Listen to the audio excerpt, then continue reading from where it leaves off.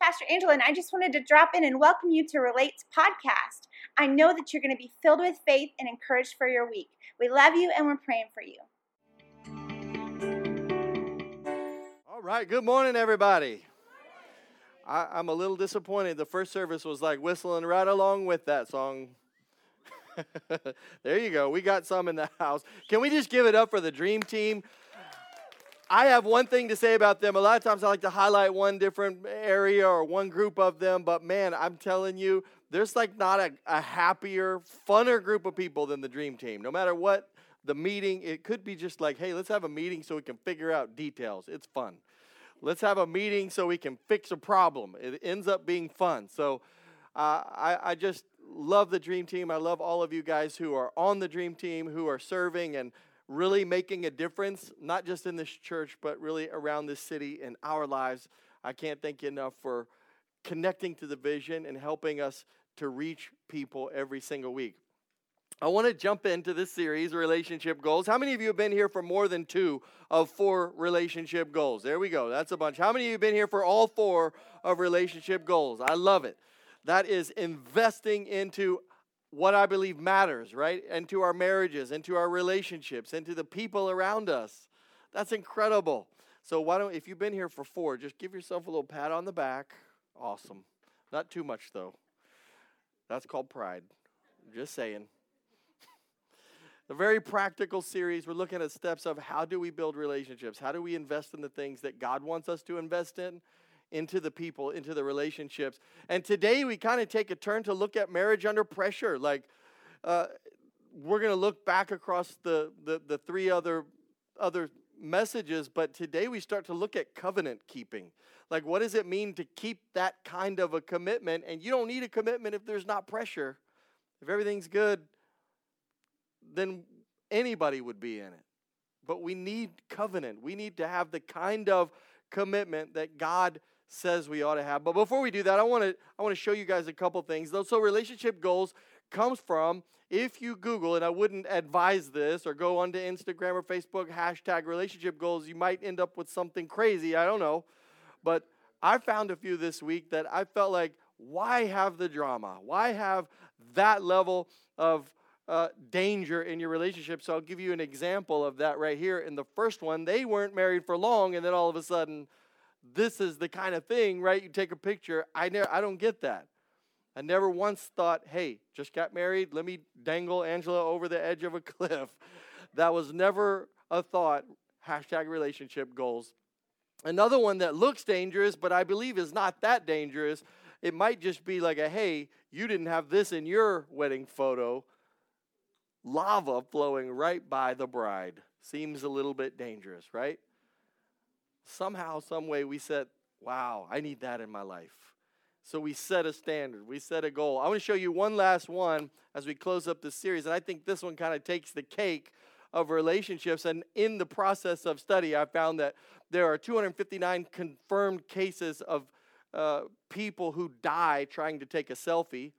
Actually, the BBC says it's probably a lot higher than that. We just don't know they were trying to take a selfie, so you can't confirm that it was a selfie death.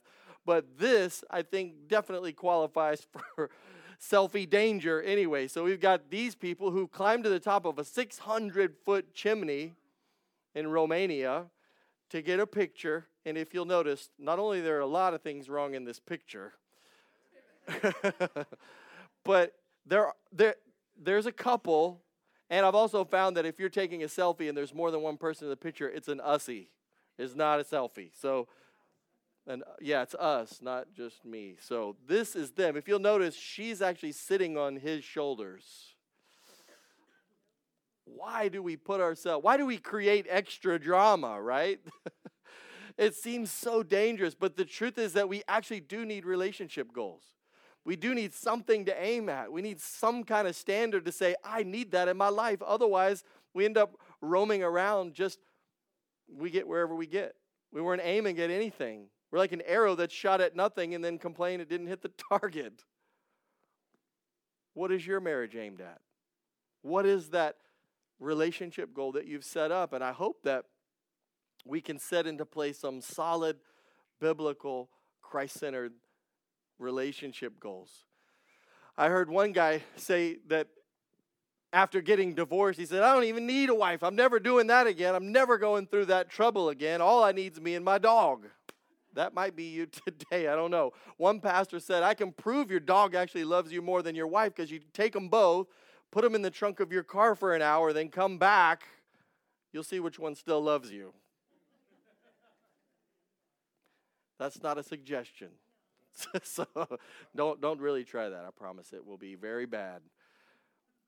But we need relationship goals. We need how to find what to aim at.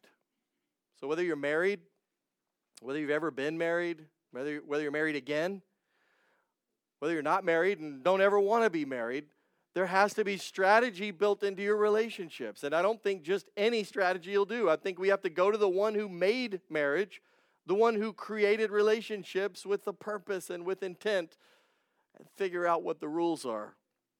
Because if we don't build a plan, if we don't follow a plan, we're actually failing really big. If you fail to plan, you actually plan to fail. People come to us and say, Pastor Sean, my marriage is really struggling. My first question is, what are you doing to keep it from struggling? What are the tools and I can meet a lot of couples and say, instantly I know you don't have any tools at all. How are you going to build? How are you going to work? How are you going to make something that works? And you have zero tools. So we've built some relationship goals over the last 4 weeks, and we started with being Christ-centered. Like if God's not at the center, if Christ isn't the very center of your relationship, then it's not going to work. Number 2, it needs to be mission-driven. If you're not on a mission, if you're not going somewhere, I wish I could just re-preach this message. This is one of my favorite topics. You've got to be on mission. You're made with a purpose. Your marriage has a purpose. God has a purpose in mind for you. And if you're not fulfilling that and walking toward it, then you're floating around feeling unfulfilled. You're feeling like something's not quite right. And why? Of course.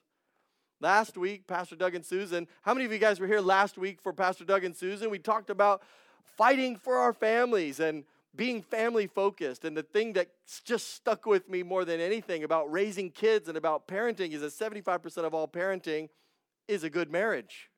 You want your kids to grow up right? You need to work on your marriage. It don't matter if you have the 5 best rules for raising kids or your kids are going to.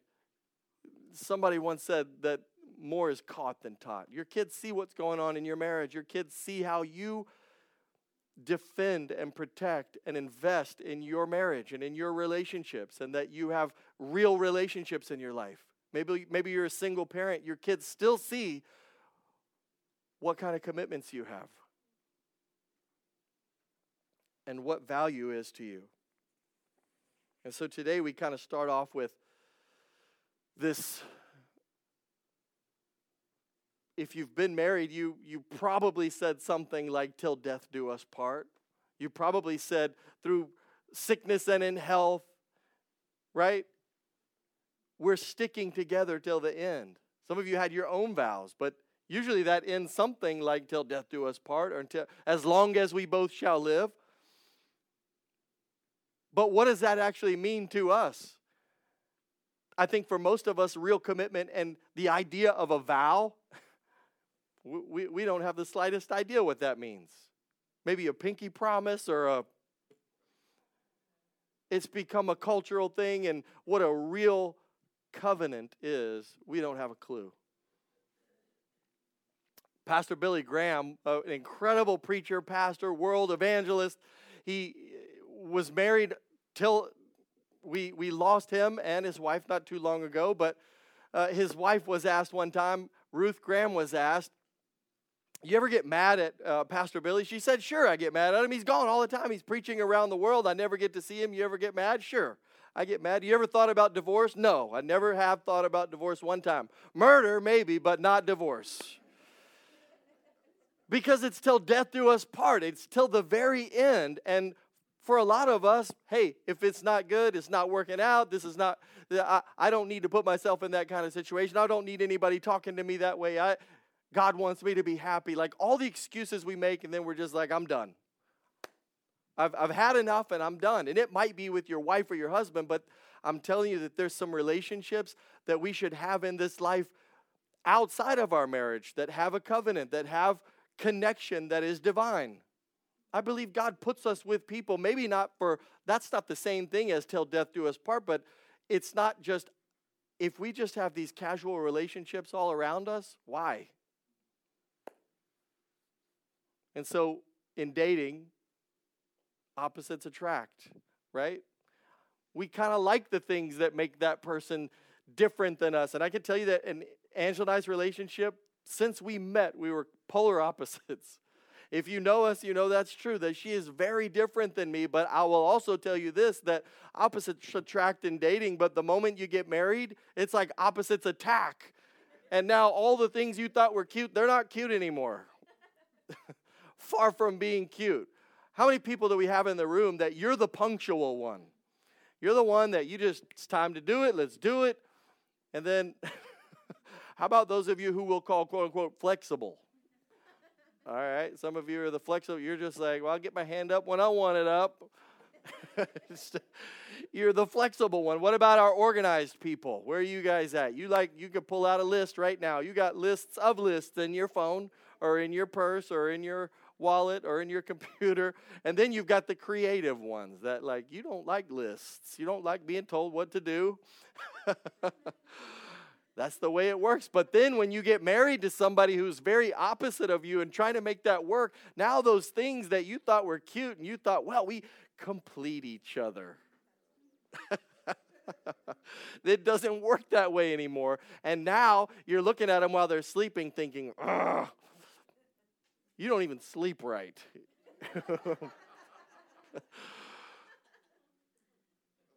Those things get on our nerves, and then that's when we need the covenant. Not when they're sleeping, but when we don't agree. And whenever the turbulence comes along, what was meant to be, now everything is getting challenged. That's when covenant matters.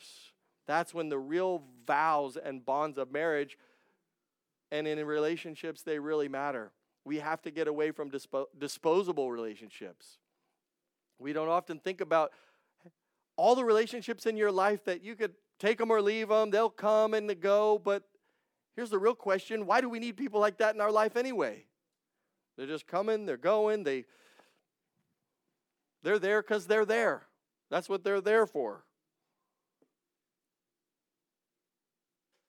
I believe that in order for you to accomplish your purpose in life, that there have to be some other people, your husband, your wife, but also some other people, the community around you. We named the church Relate for a reason, because we believe that relationships are important. And that if you look at who's around you, you'll be really quickly able to see where you're going. That you should have intentional, valuable covenant relationships. And you can't just give that to anybody. That's why God's purpose for your life is so important in finding and discovering. So we need to get away from disposable relationships.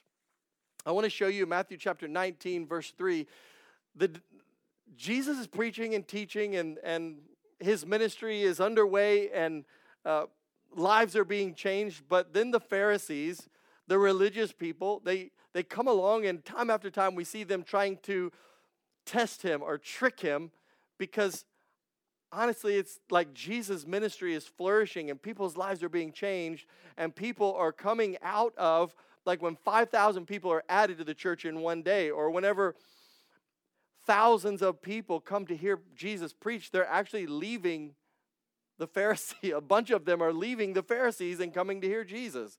So they're upset. And they're trying to take him out, take him down, and we know, if you've read the story, Matthew, Mark, Luke, or John, you know that in the end, the Pharisees get their way and they turn the government and the people against him. And in this moment that we're about to read, they're trying to trick him and trying to make him responsible for his own downfall by making him say something that everyone will turn on. So they say this to test him. Is it lawful for a man to divorce his wife for any and every reason? So they're actually referring to the law. In those days, it was in the Old Testament, they had a law that they were allowed to divorce under circumstances, and that would be a no fault. Like it's over today. In modern times, we have no fault divorces where you can walk away and everybody can go their separate ways. And the Pharisees are asking, is that okay? To try and trick him. And Jesus gives them a response that is not, he takes it from being about a piece of paper, like, sure, a marriage, you can take it and tear it up and walk away from it for a no-fault divorce, but they, in their culture and in some cultures today, they will carry the marriage license around in their pocket, and then if the wife starts to act up, the husband can say, hey, I got this right here. You want me to tear it up? Uh-oh. Some of the guys are saying, yeah, we need that. That's not what you want, guys, I promise.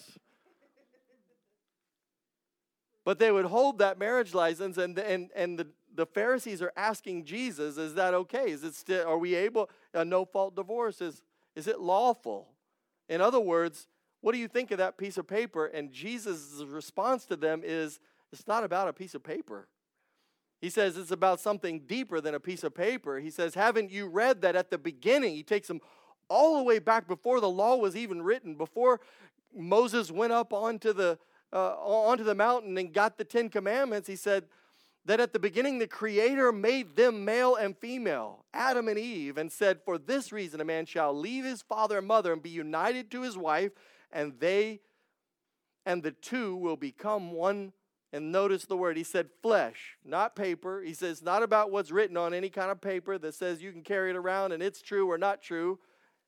He said it's that the two become one flesh. I want you to remember that word. It's like flesh and blood.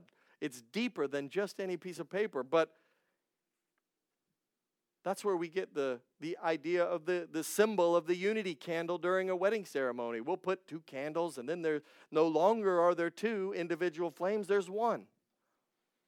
Or when you pour the sand together, and now the sand, you can't separate it back out once they're put together. That's the same in marriage. Jesus is saying that it's not about a piece of paper that can be torn up. The 2 flesh, now they're flesh and blood. They're together. It's like trying to unscramble eggs. You're never going to pull them apart. If you glued 2 pieces of paper together, if you put glue all over a piece of paper and stuck another piece of paper to it, and then came back in a day and tried to pull them back apart, you know what's going to happen? You're going to get some damage. Some real damage. He's saying that you've framed the question in the wrong way. To the Pharisees, it's bigger than that. And for most of us, I'll tell you this today, for most of us, our ideas of marriage, God's ideas are much bigger. Our ideas and God's ideas of covenant and commitment are far from the same. We got to get on God's plan. We got to get on God's idea of what commitment and covenant are. He said, so they are no longer 2, but 1. Therefore, what God has joined together, let no one separate. But here's the truth. And we saw this for the last few weeks, that when Adam and Eve were created, God made Eve and said it's not good for man to be alone, but when he brought them so that they would be together, that they would have companionship, what's the first thing the devil did? The devil wanted to try and divide them. What God puts together, the devil wants to divide it immediately. And we see that in marriage, we have this same a parallel relationship between a husband and a wife and the church and God. And in the same way that the devil wants to separate us from God, he wants to separate a husband from a wife because there's power when they're together. The scripture even says that our prayers can be hindered if we're not together in unity, if we're in strife. That's a problem. So here's where we're going to start. We're already started, but we're going to dive a little deeper. Marriage is a covenant, not a contract. It's not a piece of paper. So if you say, Pastor Sean, we got married, here's the marriage license. I want to know who married you. I want to know, is that marriage in front of God? And so the Hebrew word for covenant is actually deeper than a contract. The Hebrew word for covenant is berith. And what that actually refers to is to cut or out of blood. And in some cultures, even today, there's a mixture of blood that happens. And in those days, they would even sometimes cut hands and put the husband and wife's hands together so that the blood would mix. And then wrap that in a cord. But in marriage, we have a blood covenant. It's the way God designed it. In some cultures, they would take a bull or an ox and cut it in half. There would be a lot of blood. And then, you can imagine, and then hand in hand, they would walk around the bull 7 times. And I won't walk around 7 times. If I do, I'll probably fall over. And then say after 7 times around, if we break our covenant, if we break our vow, may this happen to us. That the blood meant something. That the covenant came out of blood. In Luke chapter 22, we see that relationship between God and man. Earlier, we took communion together, and we took the cup, which is a symbol of the blood. Jesus, in the same way, after supper, he took the cup, saying, "This cup is the new covenant in my blood, which is poured out for you." Jesus went to a cross to sign a covenant with his blood. So when we take communion, we're not just saying, oh, he died and it was a big deal and it was rough. No, we're saying that God made a promise to us. He made an agreement, a pact, a vow, a covenant with us. And he sealed that covenant with blood, his own blood. So here's another definition. You can write it down, but another definition for marriage would be an unconditional commitment to an imperfect person. We don't know about unconditional commitments. We know that in marriage, hey, if it reaches a certain point, if we cross a certain line, I'm done. I'm out. And we walk because we don't need that in our life. But really, God's design of marriage is that it is an unconditional commitment to a person that's going to fail. But that means we have to take divorce off the table. When Angela and I we're married 20 years. When we got married, first year, we said, we're not going to say the word divorce, ever. It's out of our vocabulary. It's not a word that we're going to say in reference to each other. It's not an option. I'm never leaving. You're never leaving. You're trapped. Divorce is off the table. Watch what happens whenever you actually step into that kind of a covenant. Now, as a husband and wife, it doesn't matter how rough things get or how much we disagree or how mad and screaming and like teeth clenched and we are furious. No matter how furious the storm gets, there is a safety and there is a security in knowing that person's not going to leave. We can fight it out, but they're not leaving. You know how I know that's possible for men and women? Because when God does something for us, he puts it into us. How many times have you failed God? I can tell you I've failed him many, many, many times. Over and over and over. I've given him ample reason to just say, all right, brother, you're done. I'm that guy. I'm giving him plenty of reasons to give up on me, but he doesn't.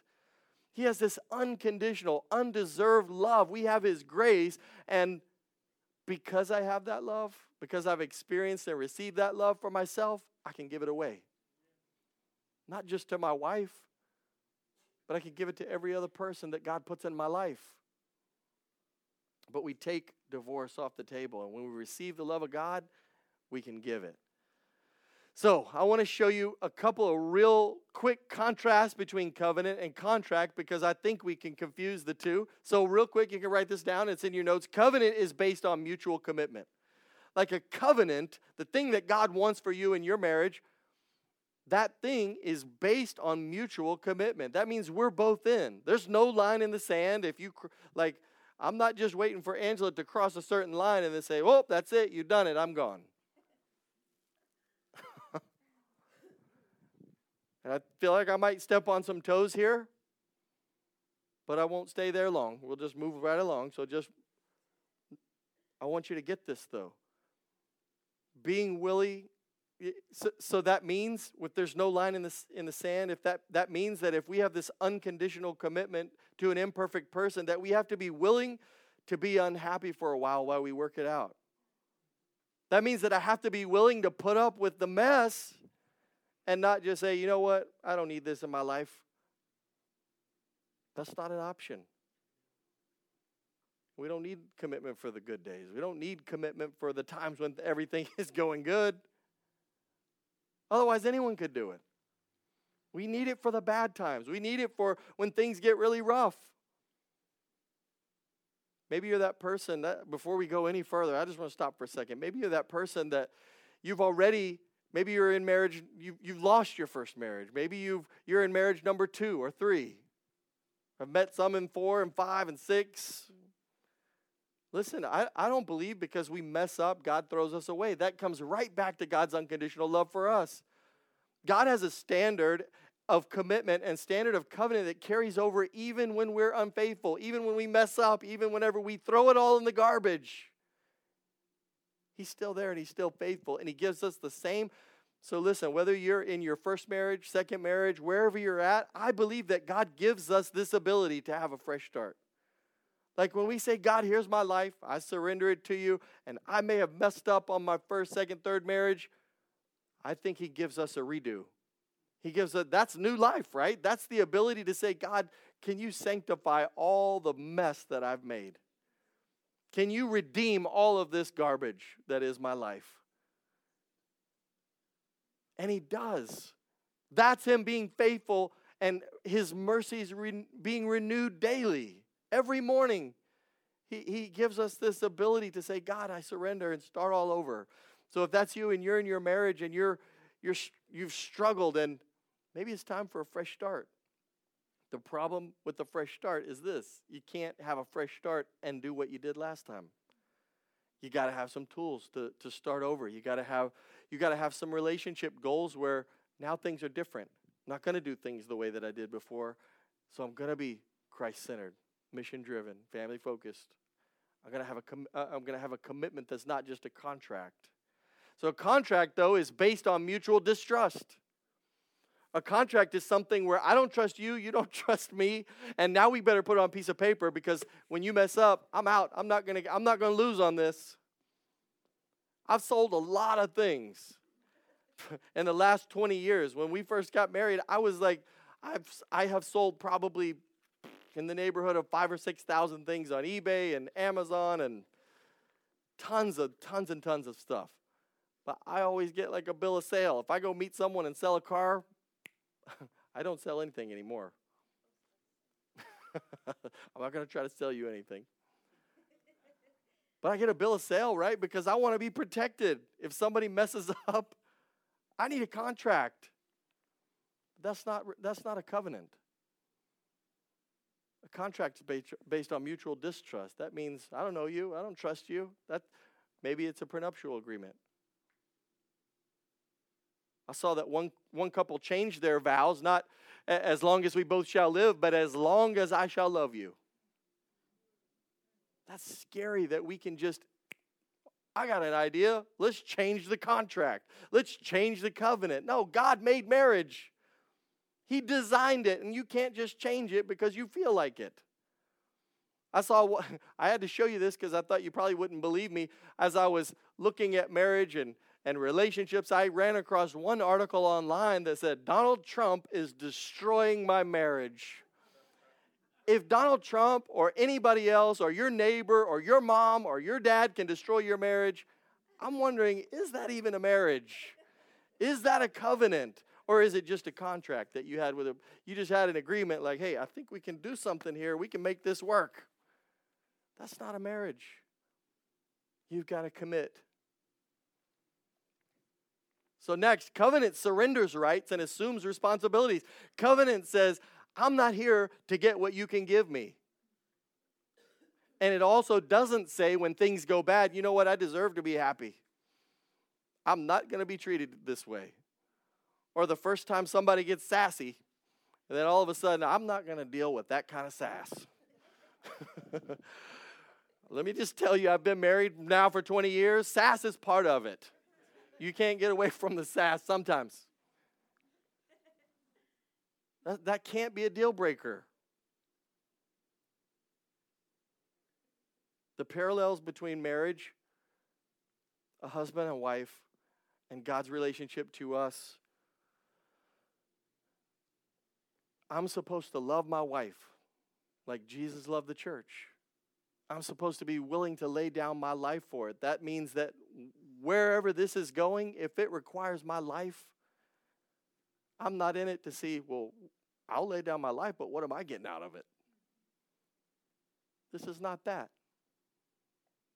A contract, on the other hand, a contract protects rights and shirks responsibility. So I know what I'm getting out of it, and you probably get what you want to get out of it, but I'm only going to do it under these circumstances. It protects rights and shirks responsibilities. A covenant has the interest of the other in mind. Like, I'm in this for her. I'm in this to see what I can give her, what kind of life I can build for her. I'm giving my life for her. And it's a two-way road. I'm not in this for what she can give me.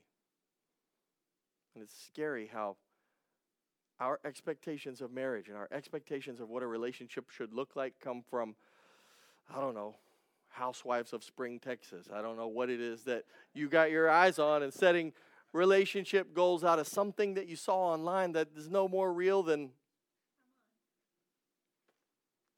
what are you holding on to? What is that image of the marriage that you feel like you're supposed to have? The rights that you feel like you're fighting for. Sometimes I talk to husbands and wives, and they're just fighting, and they're just like defending to the death. And I'm like, what are you fighting for? What are you trying to get out of this? You're trying to win the fight. There's no winning in that fight. Nobody wins in that fight. And finally, the contract has personal convenience in mind. Like, I'm in it because it works, and I'm telling you that if your marriage is based on you getting down on one knee saying, you know what? We got a lot of things going for us. I think we can make this work. If you just play your cards right, and then I'll get what I get, and then if we can manage this deal out right, then we're going to come out ahead. That's not marriage. That's not marriage. And yet, when we look at relationships of people who we feel like are supposed to be in our lives, the people that we care about and the people that we love the most, and then all of a sudden, in a moment, we can be done with them. And yet when it comes to our kids, somehow we have a separate, there's like husband, wife, that's one kind of relationship, but kids is a whole nother thing. That's blood. And our kids will bend over backwards, we'll throw away our lives to protect them and to give them over and over, and they can take and take and take, even adult kids. I've known people with adult kids, and their kids are strung out on addicted to drugs and all kinds of things, and in and out of jail and prison, and they continue to give and give and give. But then the moment that a husband or a wife messes up, I'm done. I'm not going to be treated this way. What's the difference in our minds? The difference is somehow, well, you know, Pastor, that blood's thicker than water. We have to be there for our kids. That's scary. We have to be covenant keepers, because truly marriage is a covenant in blood. Marriage is blood. If you don't see your husband or your wife as a blood relationship, you're not looking at it right. Malachi 2:16, as we wrap it up here, so be on your guard and do not be unfaithful to the wife of your youth. Can you just say real quick, be on guard? Be on guard. Why is he saying, that's like saying, hey, be careful, watch out. Why? Because it's real easy to be unfaithful. It's easy to mess up. The man who hates and divorces his wife, says the Lord, the God of Israel, does violence to the one he should protect. That's like those two pieces of paper that are glued together and you try to pull them apart. Now you're doing violence to your relationship. And if you're married and everything seems lost, I've had people come to me and say, Pastor Sean, can you help us with our marriage? Actually, we just feel like it's probably better if we just give up on this and start all over. I'm telling you that there's damage done to you, and it's not just for the kids' sake. Like, well, we better keep it together for the kids so that it's not that. I'm telling you that there's damage done to you. So be on your guard and do not be unfaithful. That means be careful. How do we be on our guard? I love what Pastor Billy Graham, one of the things that I heard him talk about was if he got into an elevator all by himself and then the doors opened on another floor and a woman stepped into the elevator and it was just him and her, he would get out. To be so cautious and so prepared and on guard, not because he thought something would happen there in the elevator, but because he wanted to be protected. He wanted to be on guard. He didn't travel alone. So I think we should be careful. It's very easy to just follow our feelings. It's very easy to just jump into something because we thought we were supposed to. It felt good, right? I want to give you three quick practical steps of things that you can do in the couple of minutes that I have left. And number one is we'll make a choice to love. Because love is not as often as we would like to say this, and as often as there are thousands of songs written about like the feeling of love. How it feels to be in love. And we've talked about the hashtag relationship goals because I want to feel that way, the way it looks like they feel. It's not a feeling, I promise you. Love is a choice. Because feelings are going to change, and your feelings, I tell you this all the time, your feelings are going to lie to you. The way you feel now is not how you're going to feel in 10 minutes. And if you're married, you know that. You can be desperately in love, and then after about a month of marriage, it doesn't feel that way anymore. You got to keep that feeling going. You have to keep chasing that feeling and keep it alive, like fanning the flame of love and passion. That's a whole other message, which I won't go into right now. But it's not a feeling. It's a choice, and I can prove it to you. When we love, if you have kids, you know that you love those kids. And if one of your kids gets sick, you're there holding the trash can so they can throw up in the middle of the night. And it's not because, oh, this feels good. It's because you love them. And you know what you're supposed to be doing. When we had kids, I can tell you this, that before we got married, you look at other little kids and think, ew, that's a snot-nosed little kid. I don't want my kids to be like that. I wouldn't clean up that mess. But the moment you have kids, you're like, oh, it's just water. And I did not know this before we got married, but I quickly realized that a diaper don't always hold the mess. Sometimes they have a blowout, and you just have to clean up the mess. And if it's your kid, you're like, okay, here we go. And I did not look at my kid and say, where's your mama? She's gonna clean up this. No, it's my kid, right? And I'm in thick and thin. And it should be the same for our relationships. You can write this down. It's a powerful tool in your marriage. Choices lead and feelings follow. You might say, well, I don't feel like I love this person. So? You need to make a choice. And that choice might be, you know what? I'm going to choose to love her. I'm going to choose to love him. Let me give you another secret. If your husband is acting like a fool, don't even look at him right now. Some of you just, if your husband's acting like a fool and you don't want him to start treating him like a king. And he'll start acting like one. Husbands, I'm going to talk to you for a second. If you'll start treating her like a queen, she'll start acting like one. You look at her and say, well, she ain't worth it. She don't act like a queen. Why am I going to treat her like a queen? You need to start treating her like a queen so she can act like one. Guys, you're messing up. It's like if you went in your backyard and you had a garden and it was just overgrown and messy and gross, and you walk into your own backyard and say, oh man, this is a mess. I can't believe this is so bad. Whose fault is that? It's your garden. Tend it. Take care of it. Cultivate it. Your wife needs to be tended and cultivated and taken care of and treated like you want her to act. And some of y'all aren't hearing me, but I got one amen. It was from her, though, whoever that was. I don't know. Guys, I need some guys to say amen. There we go. Ladies, y'all just have to be quiet when that's happening so he can hear it. We got to treat them and see them the way God sees them. So really quickly, Colossians chapter 3:14, and over all these virtues, put on love. Put on love. That's a choice. Number 2, we'll prioritize our relationship. We prioritize God by waking up in the morning and saying, good morning, God, and praying and worshiping and reading our Bibles. And we prioritize, but how do we prioritize our marriage? If you come to me and say, Pastor Sean, we're really struggling right now, my first question is, when's the last time you went on a date? When's the last time you I don't mean you went out to a fancy dinner or bought roses. I mean, when's the last time you sat down intentionally? Maybe it was at the park. And go have lunch together. Go have dinner together. Have a date. Guys, you got to date your wife. Tend the garden if you want it to produce fruit. You want it to grow and be beautiful and have flowers, you need to tend it. So date your wife.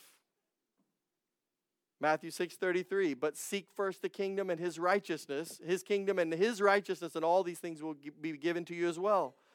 You got to put first things first. Galatians 6:7 says, do not be deceived. God cannot be mocked. A man reaps what he sows. If you're not planting seeds and taking care of it, you can't complain because there's no harvest. You can't complain because she's mean if you've been treating her mean. You want her to be sweet, you got to take care of her. You don't consider her beautiful. You look at your husband and you think, well, he ain't much of a man. My question is, maybe it's because you've been tearing him down for years. Every day you're just tearing him down lower and lower and lower and then complaining that he's all the way down there. We need to be building each other up. Galatians goes on to say, let us not be weary in doing well, even with your wife and your husband. For at the proper time we'll reap a harvest if we don't give up.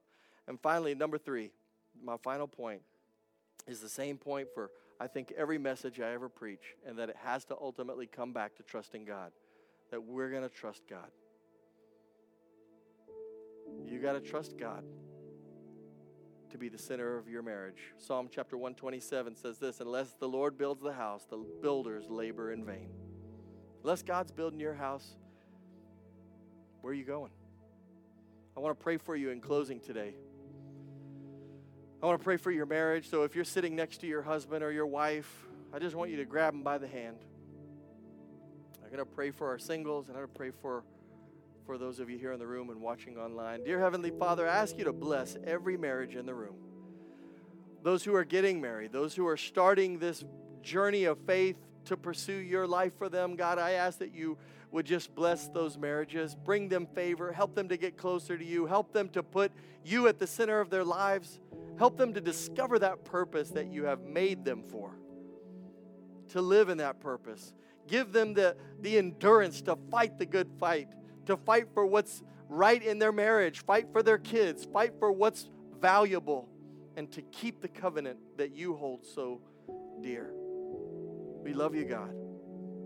We ask you to protect us from the enemy that would tear down and tear us apart and separate us from you and separate us from each other. And those spouses that are here whose husbands or wives wouldn't come today, God, I ask that you would give them strength in their marriage. Make them strong. Help them to find you. Those who are single again, or those who are single by choice, those who don't want to be married, God, I ask that you would just give them an extra measure of faith and favor, God. You said Paul said it's good if we're not married and committed to you. We ask your protection on every one of us, those watching online, those sitting in this room, in Jesus' name. Amen. I want to talk to one last person in the room, one last group of people, and that is those who have realized that God's commitment and God's covenant to you is a lot stronger than yours to him. Like you've come and gone, you've messed up a lot of times, you've failed many times. You've tried it your own way and you still feel far from God. Maybe today's the day that you have a fresh start with God.